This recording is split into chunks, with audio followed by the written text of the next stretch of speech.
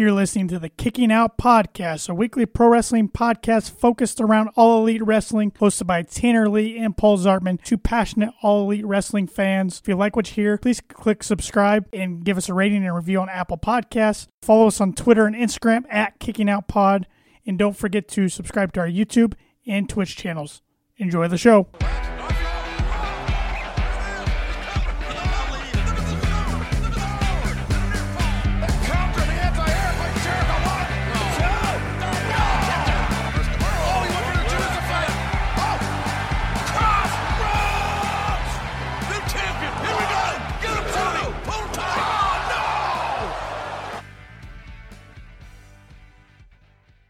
It's Thursday night. You know what that means. Another episode of the Kicking Out Podcast. I'm Tanner Lee along with my co-host, Paul Zartman.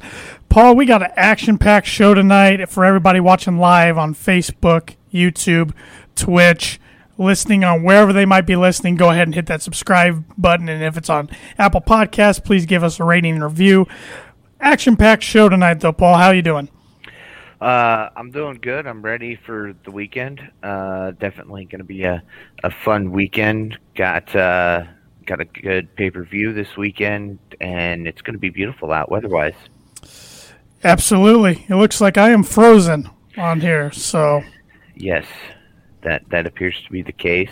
I was just trying to check the live feeds to see if it was just on here or if it is everywhere. And, yeah, it looks like it is everywhere. It's everywhere. Well, I am going to hop out of the studio and hop back in real quick, so I will be right back. All right, and I will carry on here, and we will talk about, Revolution.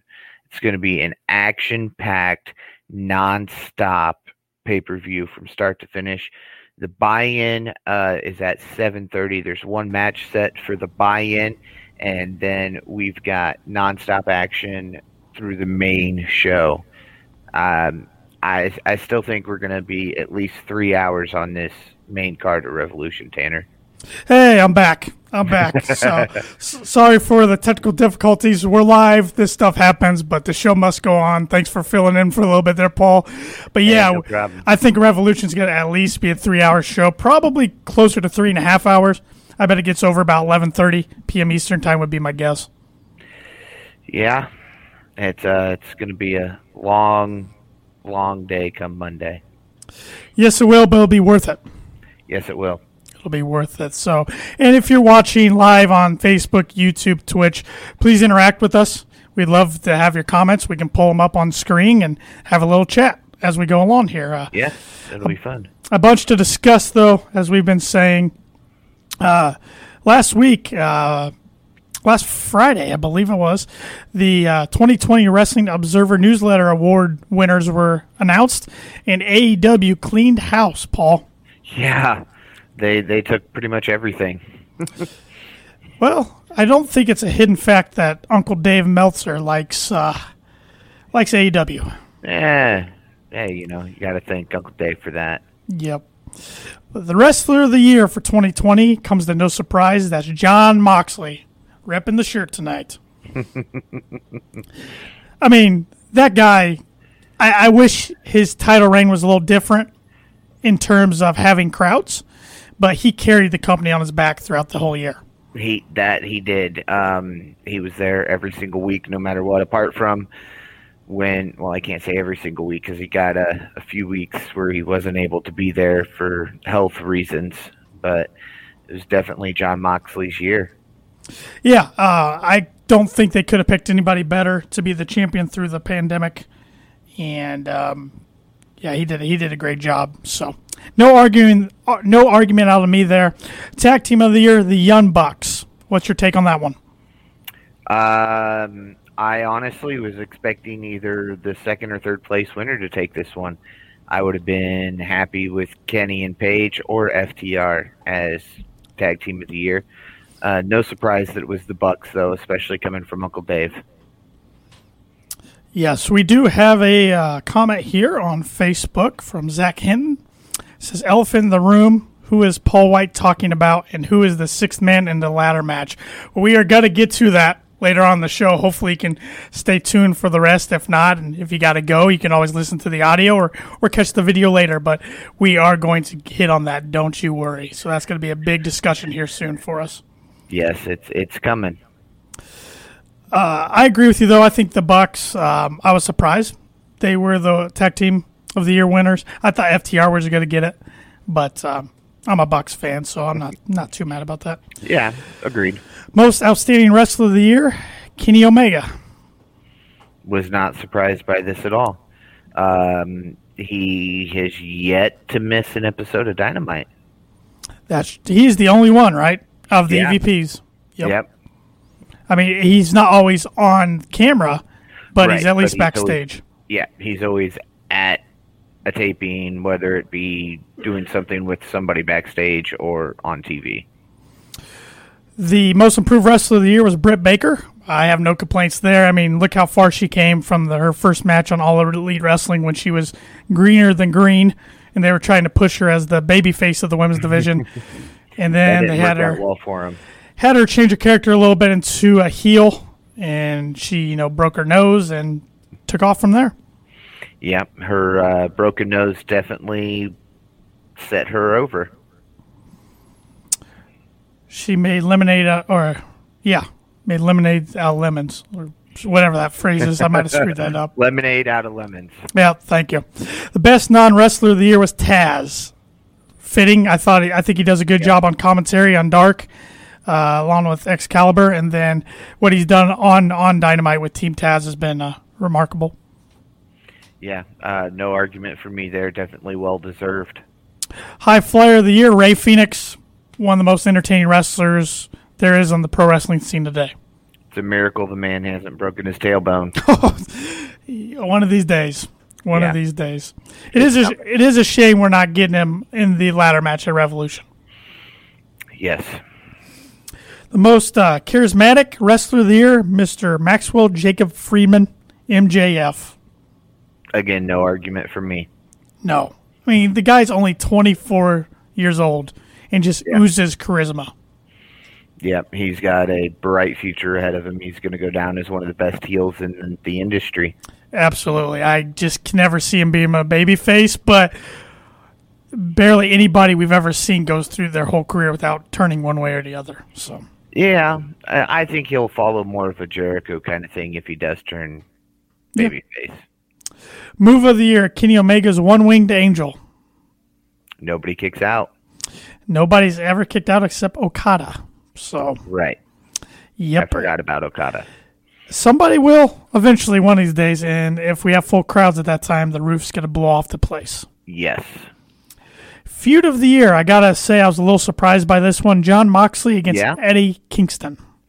Yeah, I figured there were a few other feuds that I would have gone with over that one, but, What were you thinking? What should have been over that?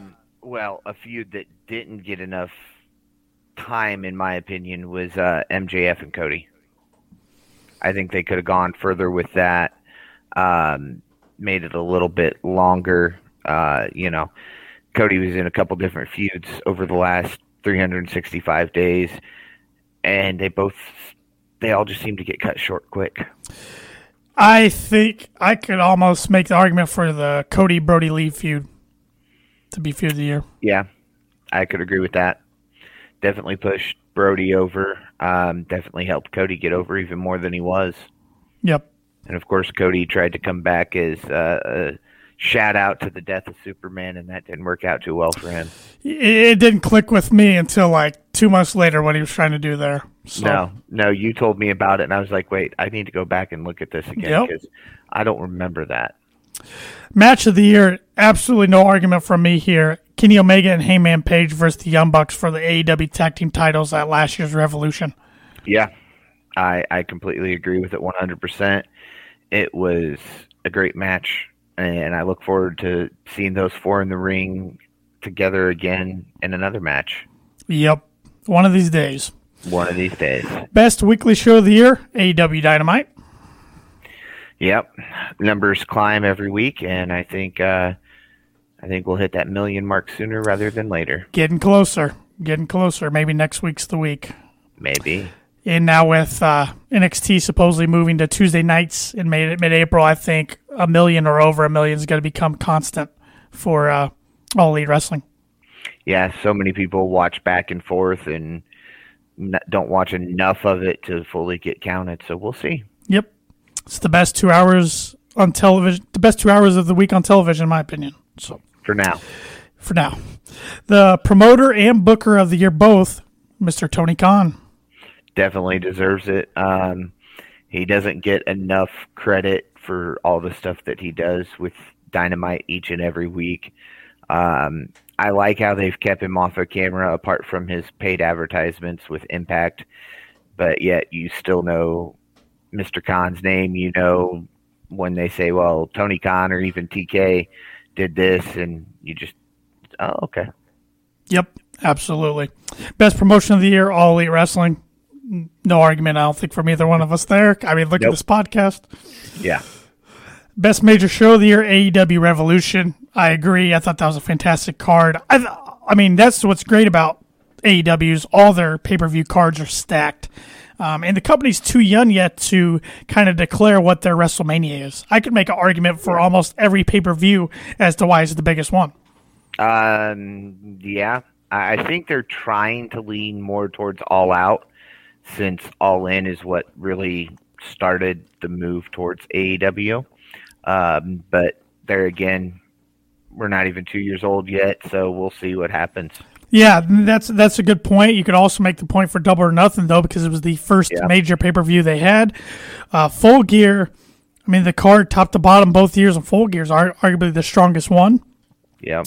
And then Revolution last year was the show of the year. And it looks like it could be the show of the year for 2021 come Sunday. So, yeah. Gimmick of the year, Orange Cassidy. Can't argue. No. I mean, the man, yeah. and he's evolutionized his character a little bit. Came out of a shell a little bit this past year. A little bit. I got to say, probably one of my favorite promos, I wouldn't say the best, but one of my favorite was during the feud between him and Jericho when they had their debate and he just grabbed the microphone and took off. Yes, absolutely. Silent again. Best announcer of the year, Excalibur. Glad to see him getting some recognition. I think he's fantastic. Yeah. I'm sure sooner rather than later we're going to see him move over to more of a main play-by-play type of commentary. But he's definitely grown. And best on interviews, the king of the mic in All Elite Wrestling, Eddie Kingston. Yeah, I can't argue with that at all. Great to see Eddie get an award like that. Yes. Long overdue. So, well, that's going to do it unless you had anything else to say about the Wrestler Observer Newsletter Award winners. Look forward to next year's. Yep. It's see how many we can take this coming year. Long list that goes back to the 80s. So, pretty impressive list on some of those awards. Well, now let's recap this week's Being the Elite, episode 245, titled Back When You Were a Jobber. Yeah, I had, yeah. It opens up with Matt Jackson of the Young Bucks. He's playing on his synthesizers, what they call it, kind of his keyboard-like instrument there. As his daughter comes in to ask if he heard who AEW has signed, he mentions Steen, but then asks, who? And she says, it's the Big Show, Paul White. Matt then starts having flashbacks to when he was chokeslammed as an extra, pretty much, as a jobber years ago on SmackDown through a table by the Big Show. His son says, you should remember, but you remember back when you were a jobber? Matt then has a look of panic on his face and ends up leaving the house. Yeah, the added car door slamming, engine starting, and tire squealing was great. Yes, it was. This is the kids just sit there and look confused, like, what is going on right now? Yeah.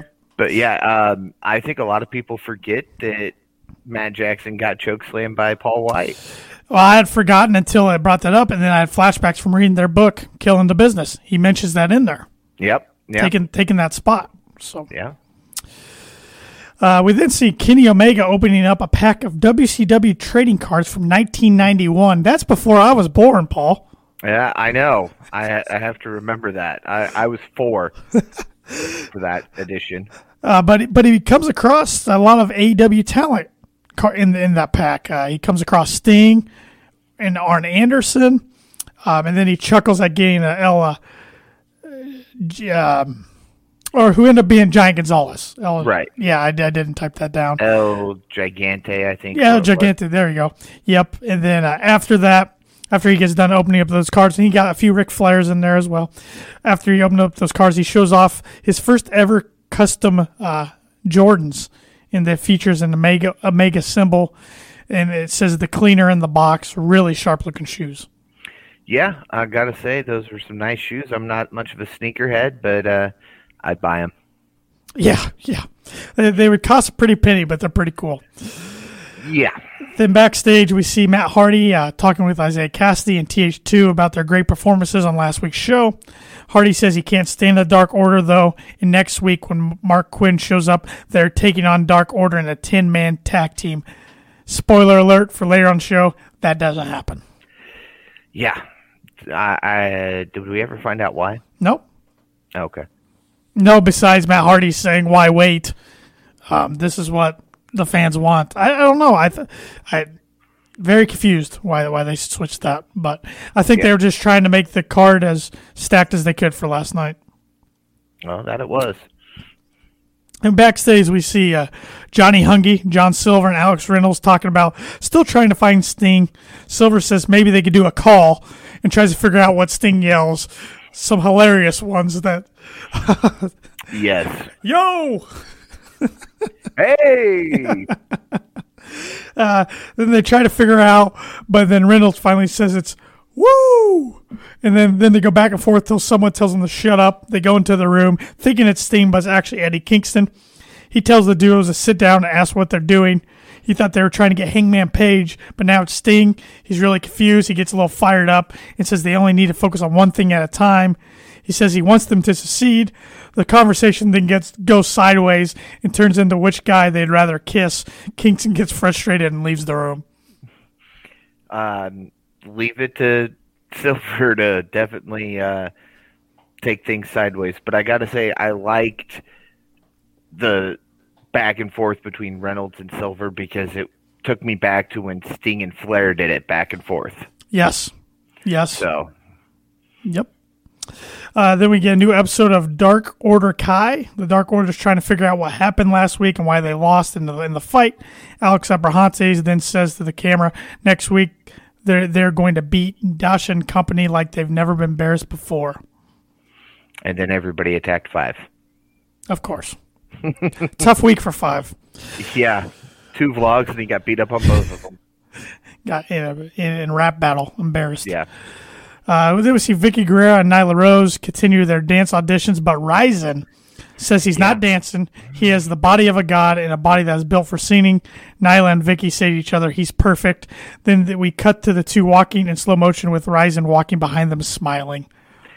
Still don't know what this is all about. But with what Nyla and Vicky are wearing, he definitely fits in. Yep. We'll have to see where it goes. I don't know. Yeah. Then we see Dark Order helping 5 into the hot tub or the cold tub. After he was thrown off the stage by Matt Hardy through the timekeeper's table. The group's trying to figure out where each of them were during the attack. Then Adam Hangman Page shows up and asks the group where they were when 5 got beat up. The group ends up making fun of 5's manhood more than being sympathetic about him getting beat up. And I got to say, shout out to AEW once again. Anna's injured, and they still feature her on BTE. You could definitely tell she was favoring that right arm a little bit. She didn't move it much. But yeah, it was a good segment. I like how Hangman kept hinting at, there might be, this giant tag match, but I can't say if there is or isn't, but there might be. Yep. They do a good job at keeping their injured stars around so you don't forget about them. Yeah, that's great to see because a lot of times, you get injured and you get moved to the alumni page. Shots fired. Then we see clips shown from last week's Dynamite of Papa Buck getting put into the ambulance after Chris Jericho and MJF's attack. At the hospital, the Good Brothers talk about what happened while Brandon Cutler sleeps between them. Anderson then asks why Doc was in the room so long with Papa Buck. Doc says he slipped some male enhancement to make sure he's feeling good, and when he woke up, they decided to give Cutler one as well. Cutler sleeping on the job again. I could do without the Good Brothers humor every week. It wasn't needed this week, honestly. That was the downfall of BTE for this week for me. I mean, it's okay every once in a while. You know, they don't even do it every week on television, so why do we have to see it every week on BTE? And during the Papa Buck segment, no. Yep, I agree. The AEW Dynamite last night, labeled the Crossroads. What a show. Action-packed from start to finish. And what a match to start the show off. This is what I thought was going to be the main event. I'm sure a lot of people thought it was going to be the main event until the day of or the day before. It was announced that it was going to be kicking off the show. That's Cody Rhodes and Red Velvet against Shaq and Jade Cargill. Yeah, it was a lot better match than I anticipated. I figured it would be, you know, Shaq in for 30 seconds and then back out and maybe hit one or two moves. I even commented on our Facebook page, you know, Shaq actually has some moves. Yeah, he moved around pretty well, looked to be in good shape. Man, he is a gigantic human being in the ring. Yes. Holy smokes. Cody's 6'3", 6'4", and looked like John Silver standing next to Brody Lee. And Shaq took this serious. He fed off the crowd a little bit, but I thought he looked good. Had some vicious chops in there on Cody. Yeah. I love the spot with Austin Gunn of the Nightmare Family tried to hit him with a chair, and he throws Austin over the barricade. Then Colton Gunn tries to get involved, and Shaq manhandles him. Then he goes after QT Marshall. He was just kind of cleaning house out there. Yeah. But during all that, we see Red Velvet with maybe the spot of the match hitting a moonsault off the top of the turnbuckle to the floor, hitting Cargill on Cody. We saw Cody going for a power slam at one point. He kind of got it, and then he went for the pin. I'm guessing if his shoulder wasn't as hurt, maybe he could have got some more leverage, but Shaq is a large human, so. Yeah, and I don't think Cody realized exactly how much Shaq weighed and thought he could pull it off a little better than he did. Shaq powered out of that pin big time. Cody then immediately went for the tag to get Red Velvet in, and they were throwing some shots in the middle of the ring.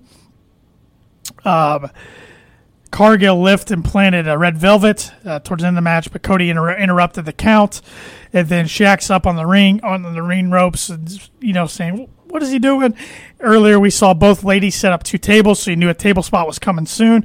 Cody hit Shaq with a thumb to the eye, and then hit a running crossbody over the ropes that sent both of the men through the tables. What a table spot! That took some nuts for Shaq to take that spot. Falling at that height, being that tall, falling at that height, at that angle.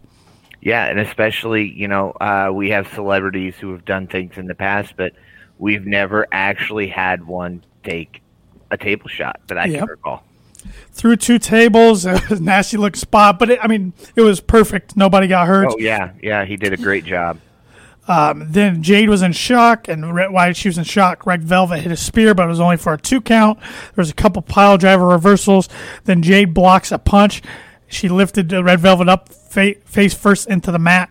1, 2, 3. Yeah. Winners like we thought they would be, Jade Cargill and Shaq. Yep, and like I said, it had to be Jade over Red Velvet. I mean, that's the only way. They've spent too much time building Jade up to have had her lose to Red Velvet. And Cody was never going to pin Shaq. Then the interesting part, post-match, they went to check on Shaq, who got stretchered out. Shaq did a great job selling like he was dead. He wasn't moving. They stretched him out. He's loaded in the ambulance. Tony Schiavone opens the door, but nobody's in there. Tony says he saw Shaq get loaded in there, but he's nowhere to be found. I thought they were going to play off this angle later in the night. Never did, so wonder if we see something in the future again with Shaq. Maybe he shows up at Revolution. But I will say this match exceeded my expectations, and the good thing, it got AEW a lot of publicity as it was played all over the sports programs today. Yep. So they got exactly what they wanted out of it. I think they were hoping to get something like this with Mike Tyson, and it didn't really happen. Yeah, because that kind of fell apart pretty quickly too. And then he was supposed to have the fight, which he did have a fight, and that kind of ruined everything for their plans at All Out. So, yada, yada, yada. Maybe they revisit it someday, but I don't know.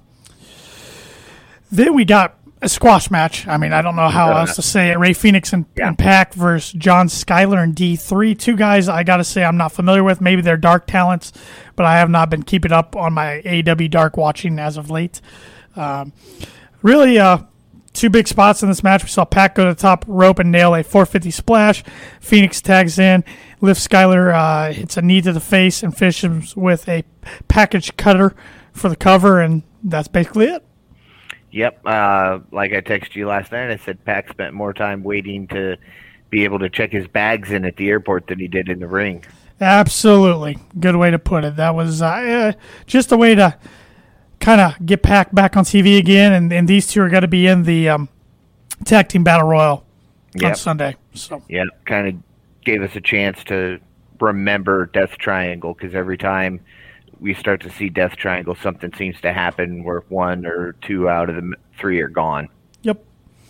Then we got the advertised press conference from MJF and Chris Jericho, the Inner Circle. They head to the ring with the rest of the Inner Circle, except Jake Hager is not present. Dasha Gonzalez is playing the moderator. We see a lot of familiar faces. We see Barstool Sports have a presence with Robbie Fox and Brandon Walker. We see the Podfather, Conrad Thompson. We see Eazy-E, Eric Bischoff. Just a cast of characters there. Yeah. To ask I like questions. how you went with Eazy-E on that and not some of the other things that he's been called over the years. Bischoff does some stuff to irritate me, but I also have respect for the man at the same time. So yeah. But they get asked a lot of different questions. Chris Jericho notes that it's about time he's champion again. He says he's a 7-time tag champion. He notes he's been champion with Dwayne Johnson. That's what he calls him. He doesn't say The Rock. Yeah. In AEW's Paul White. But he says neither are better than the MJF. Jericho looks forward to beating the Young Bucks on Sunday. The Podfather, Conrad Thompson, as I said, asked a question about bringing Sammy Guevara back into the Inner Circle. MJF goes nuts and calls him turkey tits, which just made me crack up. He then begs Jericho to answer the question. Jericho said he would never want to hear Sammy's name again and tells Conrad to beat it back to Nebraska, which Conrad lives in Alabama. So right. Then they're asked about beating up Papa Buck. MJF says it was an act of self-defense. He says they did what they had to do, but it'll be nothing compared to what they will do to the Young Bucks this weekend. Santana then takes the mic and said Matt and Nick should never have brought their dad around here. That's when Bischoff shows up to ask a question. Does he know the condition of Papa Buck? And Bischoff says, among stupid ideas, where does motivating the Young Bucks for revenge rank on his list? Jericho doesn't like the question, tells him to shut up. He goes on to continue, and the Young Bucks music hits. They come to the stage and are not happy. They both cut a really good promo talking about their childhood days. Nick says they understood that they could get hurt, maybe their friends too, during this feud, but not their father. Matt says that their dad is the best father in the world. He taught them everything they needed, everything Jericho and MJF's fathers failed to do. Matt and Nick get into the ring and talk about how their dad built a ring for them to learn and do the work themselves. Matt says that do-it-yourself attitude is something that built All Elite Wrestling. If there's no AEW, where would MJF and Jericho be? MJF might be in his parents' home waiting for another call from Rosie O'Donnell. Little shout out to when MJF was little and appeared on that show. Matt then says Jericho would likely be jerking the curtains at the Performance Center. Yeah. Great promo from the Bucks, I got to say. I really enjoyed it. It was nice to see something like that. Got a comment here on Facebook again from Zach Hinton. Name drop The Rock to AEW with 3 laughing, crying emojis. I wish. I'd be all for it, but yeah. I don't see him ever wrestling outside of the WWE, and The Rock's a little busy right now. Yeah, he's got too many things going on at once. But if he's a surprise Sunday, the internet would break. Yes. And Zach, if the internet breaks, I blame you. The Bucks end up throwing super kicks to their opponents, and a brawl breaks out. Referees show up to calm things down. The Good Brothers come out with a table and set it up on stage. Nick climbs up above the entrance and hits a moonsault, crashing down on Ortiz, while Matt jumps off the stage with a flying elbow onto Santana. That spot made me nervous because it took me back to when they did it in the False Count Everywhere match against Butcher and the Blade, and they both kind of got hurt. Yeah, didn't work out well for them last time, and they both looked a little nervous pulling it off last night, but haven't seen anything where either one of them are hurt, so that's a good thing. And JR said that Nick hit his head on the stage. I watched it from another angle. He didn't hit his head at all. So okay. I was nervous about that at first when they said that. Yeah, because he grabbed his head at one point too, so must have just been a little whiplash maybe. Yeah. Then we get a recap video shown of the feud between Kenny Omega and Jon Moxley as they head towards their exploding barbed wire death match at Revolution. Toshi Onita, I believe is how you pronounce his name. He's the original inventor of the barbed wire death match. He's faced Terry Funk in it. He talks about what the match does to wrestlers and feels like it's an appropriate stipulation for these two rivals. Honestly, surprised we didn't get either of these two guys on Dynamite last night. I know. I was a little shocked at that. I expected one of them to show up to say something rather than just a video package, but all we got was the video package. I mean, they did a heck of a show last night after Dynamite, kind of the preview show going into Revolution. It really talked about the feud in length, but still just very odd on a going home show. You don't get either of your participants in the main event. Yeah. I'm sure something will be mentioned at Revolution as to why they weren't there. Old school wrestling fans had to love this match as we saw FTR and Tully Blanchard in the ring. Tully making his first network television appearance in a wrestling match. I think it's like 1989 or something like that. But J.J. Dillon of the Four Horsemen comes out with them, facing the Jurassic Express, a feud that's been going on for the last few months. Pretty good match, a lot of back and forth. Towards the end of the match, Jungle Boy, we saw him get back in the match. He went up to the top, but Wheeler grabbed his leg. Hardwood hit a suplex, and then Wheeler nailed a big splash off the top rope, but it was only for a 2 count. That's one thing I've noticed about Jungle Boy. They're making him really tough to defeat. Yes, yeah. It's been nice to see, though, honestly. I don't know if we see Jurassic Express with titles soon or if we just see Jungle Boy with the title soon. That's a good question. That might be a poll question. Then we see Wheeler hit a deadlift suplex with a bridge for a 2 count. Snapdragon suplex with the bridge. Still nothing because Marco Stunt hit a splash on Wheeler to break it up. Tully hits a slingshot suplex on Marco. Awesome spot there. Luchasaurus then nails Tully with a roundhouse kick. Jungle Boy and Luchasaurus look to finish off Wheeler, but can't quite do it. Jungle Boy tries for a suicide dive, but some masked man appears looking like a cameraman, and he has an AEW shirt on. He jumps in the way and took the blow. He then jumped and whacked Luchasaurus with something when he was near the rope. Double spike pile driver by FTR and Tully for the 1, 2, 3. Yeah, I like the fact that Tully got the pin. I did not see that coming. I knew FTR was going to win this. I knew Jurassic Express was not going to win it. But I was surprised to see Tully have the pin. I was surprised to see Luchasaurus take it, though. Yeah. I thought it'd be Marco. I figured the only time Tully would be in the ring it was against Marco, which is how it started out. And Tully kind of said, nah, and got in with pretty much everybody. Then post-match, we see the masked man, and right when I saw a masked individual, I thought it was one of 2 people, and I was right about one of them. That is Sean Spears, now with blonde hair, making his... we haven't seen him since the Brody Lee tribute show. Yep, that was the last time. So he hugs the group, and you got to remember, Tully Blanchard's also his manager, too. So then you got J.J. Dillon, Tully, FTR, and Sean Spears all in the ring. Then we see Arn Anderson come into the tunnel, kind of look at the guys do this, and put up the 4. But we never got a ring shot again to see if they responded or not. That was kind of the frustrating part for me. I wanted to see if they returned the 4. Interesting thing, though, I got to thinking about. A few weeks ago, Arn Anderson said he's going to be a part of something that's life-changing. Yeah.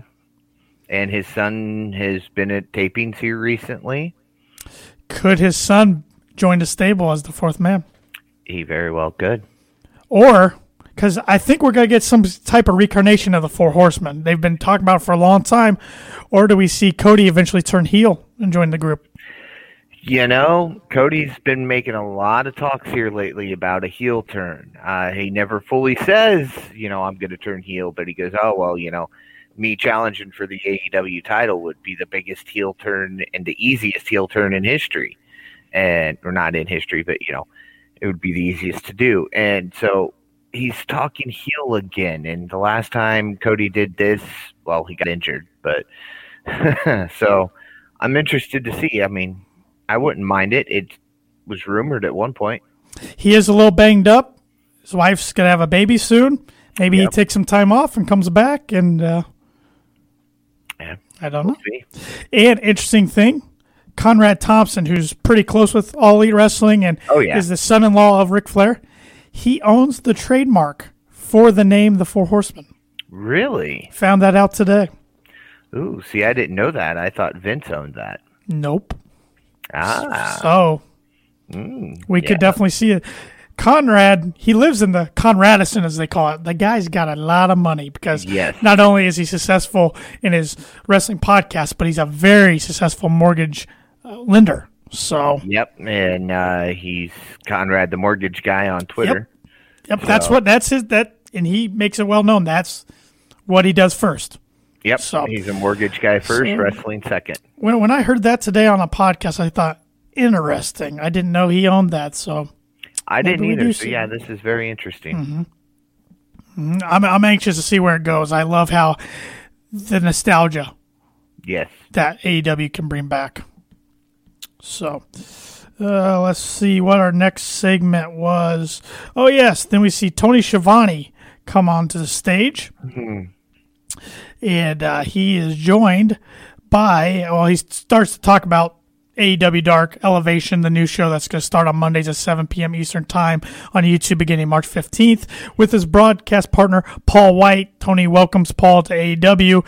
Paul's wearing a No More BS shirt. Love the shirt. Very creative.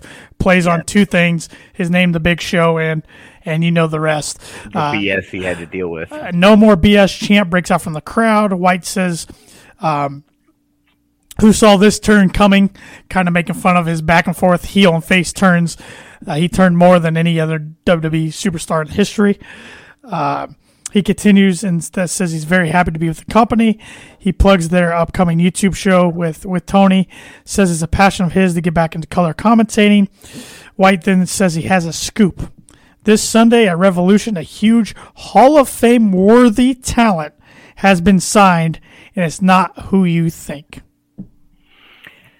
Yeah, the internet is just nonstop with who it's going to be. Nobody really seems to know. And I got to say, this goes back to, I've said this numerous times, to Tony Khan and everybody in AEW. They keep their secrets super tight. Nobody ever seems to know. Nobody's talking about it at all. And every name that has been dropped has seemed to have been squashed on who it would be. So I'm up in the air on this one. Well, I had to go back, and the Hall of Fame worthies was throwing me off because if it was just a Hall of Famer, I don't think they want to say Hall of Famer because then people could probably figure it out. Right. But on AEW's Unrestricted podcast, Tony Khan did slip that's a he. He didn't say they or anything. He did say he. He said it's going to be a multi-year, it acted like it was going to be a ring talent. And that's what I took from it, so not a announcer or commentator or anybody. Right. I know this guy's in the Hall of Fame. He's actually in 2. I'm going with Kurt Angle. Okay. He's hinted at getting back into the ring. He has, but in the timing's interesting because he started up a new podcast with Conrad Thompson. All of Conrad's guys, except Kurt and Bruce Pritchard, are involved with AEW in some sort. Arn Anderson, JR and Tony Schiavone. But Angle kind of he sounds displeased with the way things ended in WWE in his last run, but also he sounds pretty beat up too. So I don't know if we could get multi-years out of him in the ring. Well, Tony didn't really say it would be an in-ring contract, a multi-year in-ring. Now, it could be a multi-year. Sting signed a multi-year, but we're going to get at least one match out of him. Yeah. So maybe that's how they do it. Get a couple, 2 or 3 good matches out of him. Let him get that big finish that he wanted, and use him backstage. I mean, who else could it be? Well, logically speaking, I mean, let's throw out the. I mean, we can all wish CM Punk, but I don't think that's going to happen. And really, one of the main reasons, I don't know if he'll ever wrestle again, but Colt Cabana's still in the company. They had a big legal battle. I don't know if that's going to happen, but yeah. Let's throw out John Cena. I don't see him wrestling for another company. No. Brock Lesnar, he would go for the money, but I think he'd go back to Vince, and he is Vince's golden boy, so Vince would top Tony at whatever he could do. Oh, yeah. How about Christian? No. It has been confirmed that he has signed a legitimate contract with WWE, so I don't think he could get out of it. I will trust Raj Giri, the founder of Wrestling Inc. That's the one who confirmed it, but he's the only person I've seen say that. So we'll see. Yeah, and Ringside News is using Raj's as their go-to, so I wouldn't mind if it was Christian. I'm not going to lie. I mean, that was my first pick, honestly. But I just don't want to be disappointed. I'm afraid they've hyped this up to where they can't not come through on this, because, of course, they hyped it up to try to get more buys come Sunday, how they did it, how they presented it. So I feel like they got to come through. Yeah, it's going to have to be a big name. I know Batista was rumored at one point. He said, nope, not me. He's done. Yep. So I would love it to be Christian. I'm just going to say that. I mean, could it be somebody like X-Pac or like a Scott Hall or? I don't think they want to bring over, especially that group of guys right now. Mm-hmm. Tony is very aware of the constant. You just sign all of the ex-WWE guys, your WCW 2.0. I think bringing in Kevin Nash, a Scott Hall, X-Pac, you're just going to receive even more of that heat. Rob Van Dam's another one I thought of because he's not wrestling anywhere right now, but he is working with the WWE on some documentaries, so I feel like that'd be a slap in the face. Yes. So it'll be interesting to see who it is. Zach Hinton on Facebook says should have saved Paul White for the pay-per-view as well. I can agree with that. Have him right after the first match come out and talk and say, we've got a big signing coming. Tony, you've always got the scoop. Well, I scooped you. This is going to happen later tonight. I understand why they did it, though, trying to pop a bigger rating. Yeah, but I think they got that out of Shaq. Yeah, they were trying to load it up as well as they could. Yeah. So. We then got the AEW Women's World Championship Elimination Tournament Finals between Nyla Rose with Vicky Guerrero against Ryo Mizunami. And this was a pretty good match, a lot of back and forth. Yes. Towards the end of the match, Nyla tries to go for a beast bomb, but doesn't get it, ends up taking an exploder suplex. Instead, Mizunami heads to the top rope, but Nyla clubs her in the head and climbs up and hit a suplex off the second rope. Then Ryo nails a suplex, then a spear. She pulls Rose to the corner, heads to the top rope, hits a leg drop for the surprising, in my opinion, 1, 2, 3. Yeah, I did not expect her to win that. I figured it was Nyla, and Nyla would go on to beat Shida. Even though we have seen Nyla and Shida a few times. Yeah, I was I'm still surprised, though. Yeah, I mean, I was really surprised to see her move on, but I really had that feeling that we were going to see Nyla again. I still think it should have been Britt Baker originally, or if not her, Thunder Rosa, but that is what it is. Then after the match, we saw Shida hand Mizunami the trophy, then offers her her hand at her challenge. Rio hits her with a forearm shot.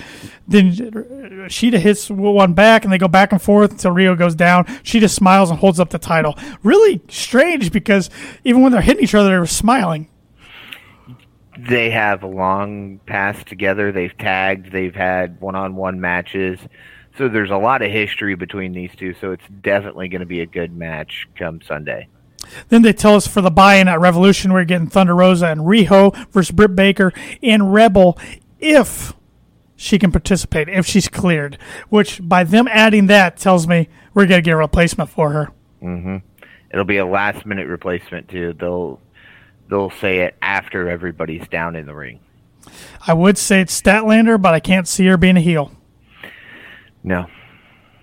Not the only way I want to see Statlander come back at Revolution is if she kidnaps Britt Baker. Yeah. We then see Sting head to the ring and to talk with Tony Schiavone about their upcoming pay-per-view street fight. Tony says he knows Sting is prepared for the street fight on this Sunday. Sting says he thought he was ready until 2 weeks ago. He realized he wasn't. Now he's shaking off the ring rust and is ready to go. Ricky Starks walks out and says Sting needs to pump his brakes. Ricky says, we recently saw some fire from Sting, something we haven't seen in a while. Starks believes Sting still has it, but he's no icon and smacks him in the face.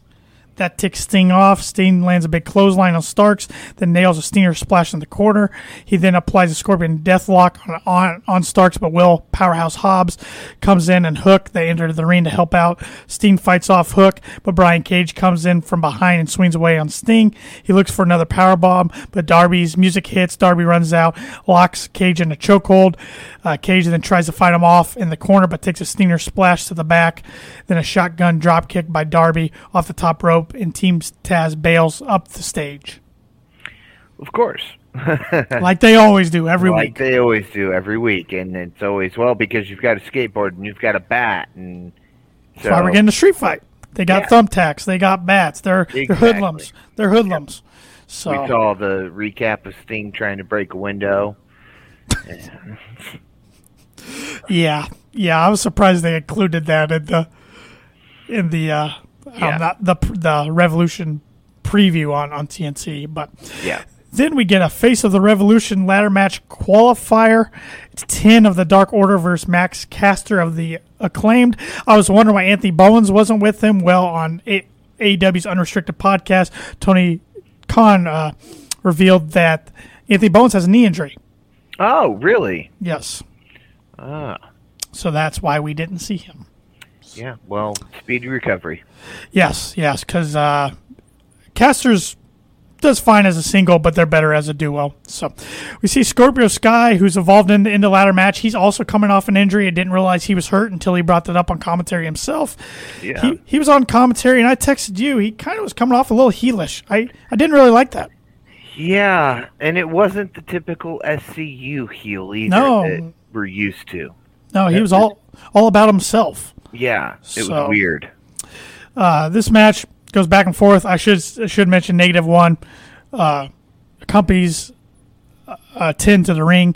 We see Max Caster go up to the top rope again. He tried earlier in the match, but he gets powerbombed down for the cover, but he gets a leg on the rope to break that up.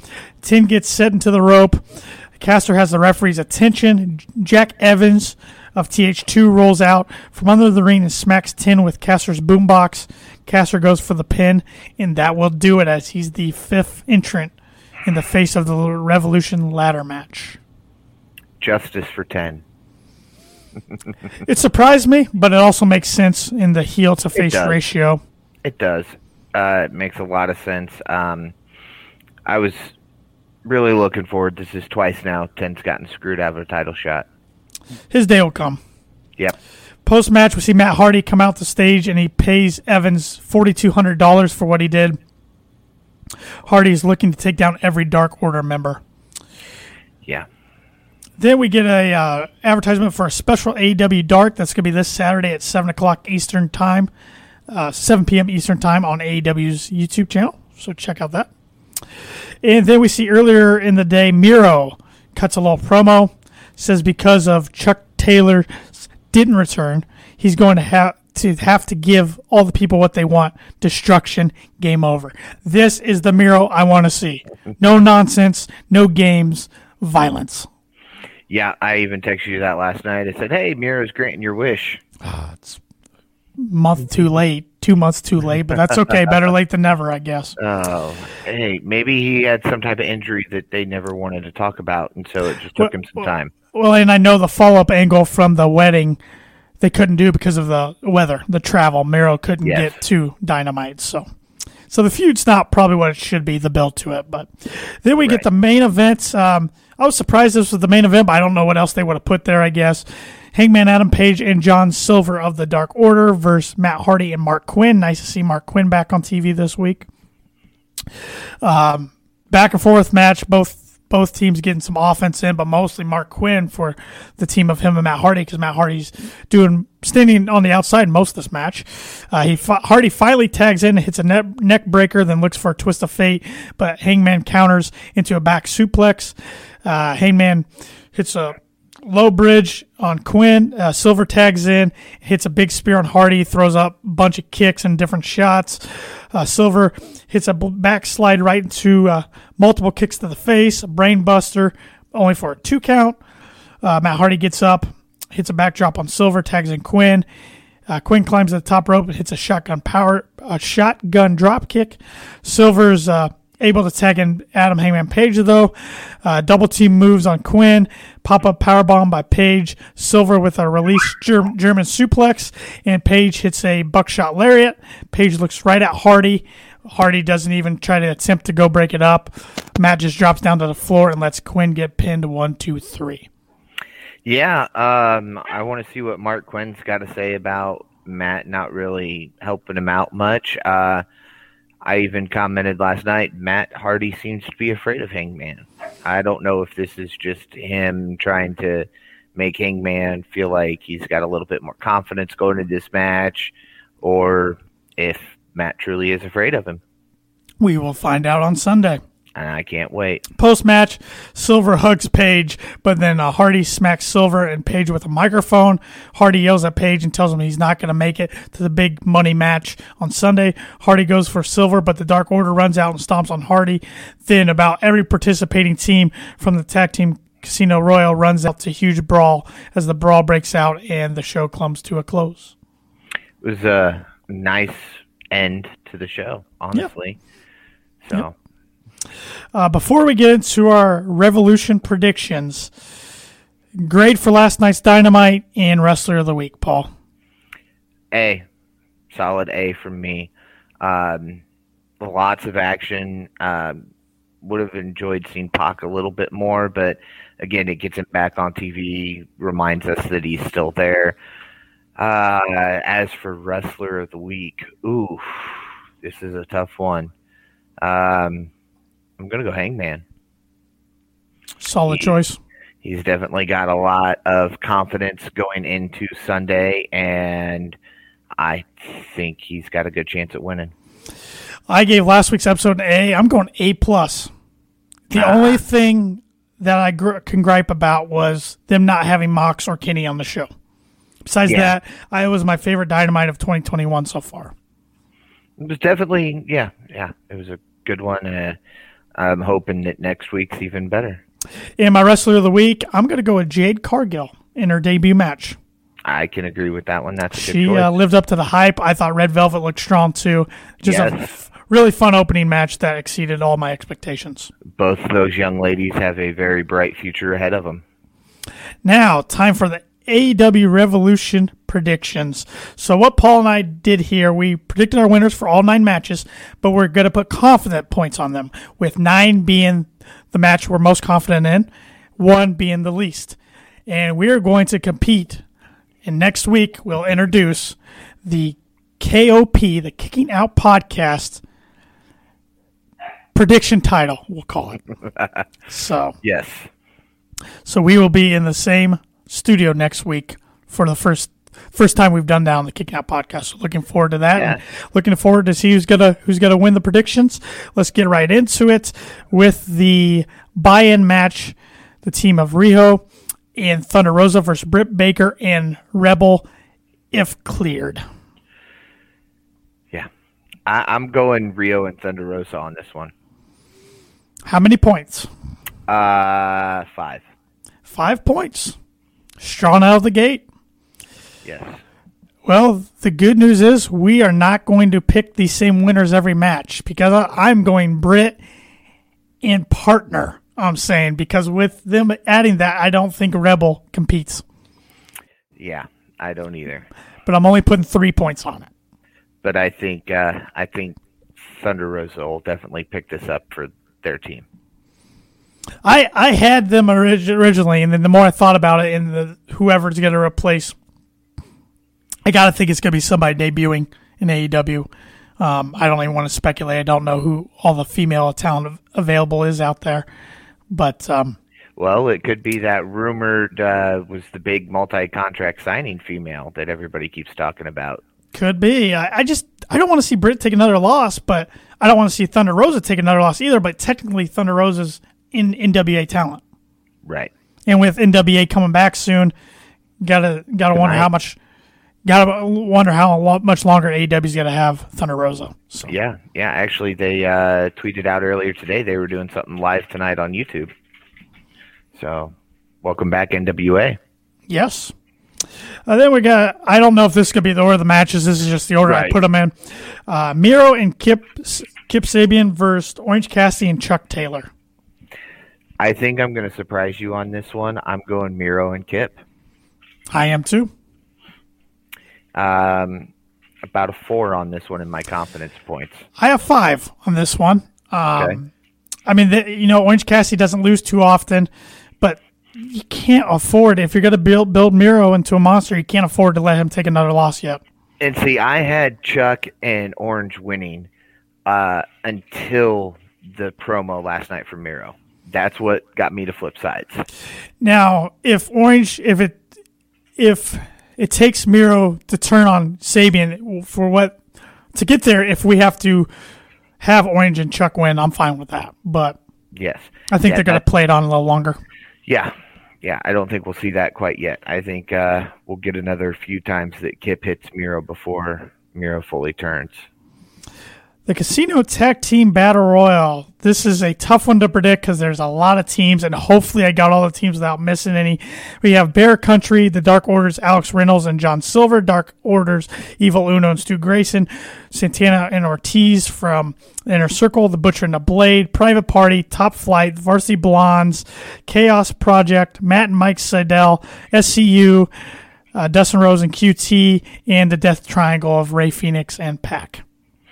So I did not have Chaos Project down.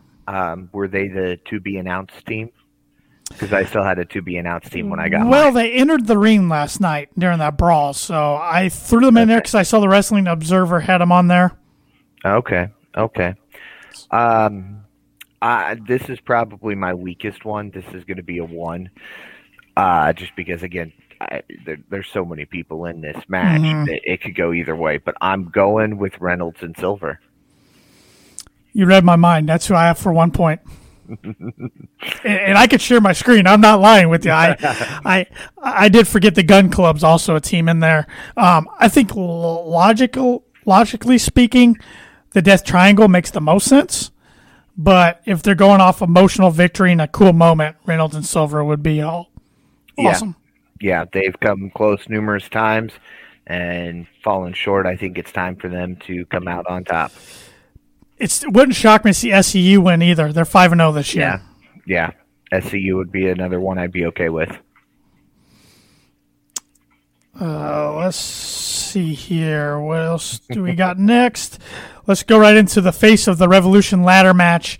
We have Cody Rhodes, Scorpio Sky, Penta L0M, Lance Archer, Max Caster, and To Be Determined.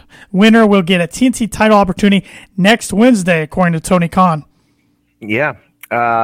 First off, I failed to come up with a 6th person. So who's your guess for the 6th person? I'm interested in hearing this.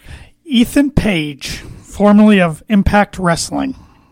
Okay, I can get behind that. He's been a free agent for like 2 months now, and yeah. I think he's waiting for this. Yeah, Yeah, I can get behind that. I've seen him pop up all over my Twitter feed today, so Yep. I can get behind that. Then And he would be half of a Edition of the North to Yes. All Elite Wrestling if they could eventually get the other one when he becomes available. That's another great tag team. yeah. So is he your pick for the win then? No, Oh, he's not, which they could do that. They do like to do that with the surprises. I'm not going Cody. I think Cody had his moment of the week last night. I'm going with Penta L0M for 2 points. Okay. Okay. I went Scorpio Sky for 2 points. I like that. I could see that. The one guy that would surprise me, I guess, if he won was Max Caster. Yeah, I don't think it's his time yet. Yep. Maybe soon, but not yet. Yep. And I think Lance Archer's, I mean, the TNT title, I don't want to say he's above that, but he needs to go after the world title. Yes. How about Hangman Adam Page versus Matt Hardy in the big money match? The winner gets their opponent's first quarter earnings for 2021. I went with the crowd favorite here. I went Hangman. How many points? 4. I'm going Hangman for 7. Ooh. Going big on this one. Okay. So, yeah, I could get behind that. but it'll be interesting. Something's got to give. Matt Hardy's undefeated in his All Elite Wrestling pay-per-views. Got the Stadium Stampede match at Double or Nothing, then beat Sammy Guevara at All Out, and then beat him again at Full Gear. But Hangman's undefeated for 2021. Yeah. But I think this is Hangman's year. So, Yeah. match I'm really looking forward to, but I'm also very nervous because I don't think it's going to be cinematic. That's Brian Cage and Ricky Starks of Team Taz versus Darby Allin and Sting in the street fight. I went Darby and Sting for 6 points here. Oh, big time confident. Only because it's Sting. You know, I went back and forth on this one because I thought, are they going to pull a WWE and not give Sting a win? Because Starks and Cage could use a win like this to take them to the next level. They could. But I don't see them doing that. I think Sting would take the loss if asked, but Darby's your TNT champion. He's your face. I think they want to prove that Sting can still go and go strong, so they give these two guys the win. But I'm only putting 4 confident points on it. Okay. Okay. Now, I also, a little bit more on this. Darby has beat both Ricky Starks and Brian Cage, so to have him turn around and lose would be interesting. It would be.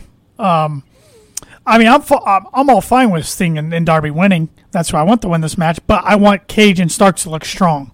They need to build them in this match too. I think they will look strong in this match, and I think it'll be the fact that Darby and Sting are more used to street fights versus Cage and Starks. Yeah, I'm sure we'll see Powerhouse Hobbs and Hook try to get involved as well. Absolutely. The tag team championship match between the Young Bucks defending against the Inner Circle's Chris Jericho and Maxwell Jacob Friedman, MJF. I went the Bucks for 7. Bucks for 7. I went the Bucks for 6. Okay. So we're pretty much on the same page. I think we will see Papa Buck interfere. Yeah, I think if not Papa Buck, there's another guy that might interfere. Do we get a Sammy Guevara appearance, or do they hold him off till the pay-per-view's over? See, I think maybe he'll appear somewhere and just distract Jericho enough, because I never want to hear that name again. So him showing up will help the Bucks win, I think. That's how it's going to go. Still so many wrinkles and layers in the Inner Circle story, and all of them trying to be on the same page, and I think this is just going to add to that. Yep.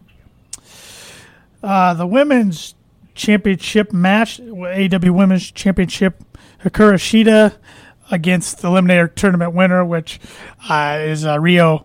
What's her last name again? Mizunami.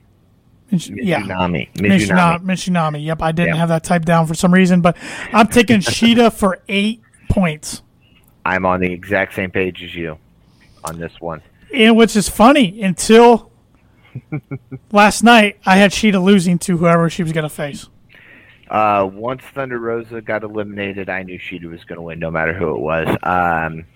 having Nyla win it again didn't make any sense. And with the COVID travel restrictions, I think it's too hard to have Raya win this one. I think so too, but we will see. I don't know. Yeah. And then lastly, put your kids to bed for this one. This is not going to be for the faint of heart. No. The AEW World Championship, Kenny Omega defends it against Jon Moxley in an exploding barbed wire death match. This is going to be gruesome. This is going to be physical. This is going to be brutal. But I think we're on the same page here with our winner and our points. Kenny Omega, and I'm going 9 on this one. I'm exact same way. I got the Mox shirt. I just think it makes sense for him to take some time off. Kenny's going to hold this belt for a long time. Yep. Makes too much sense for him not to.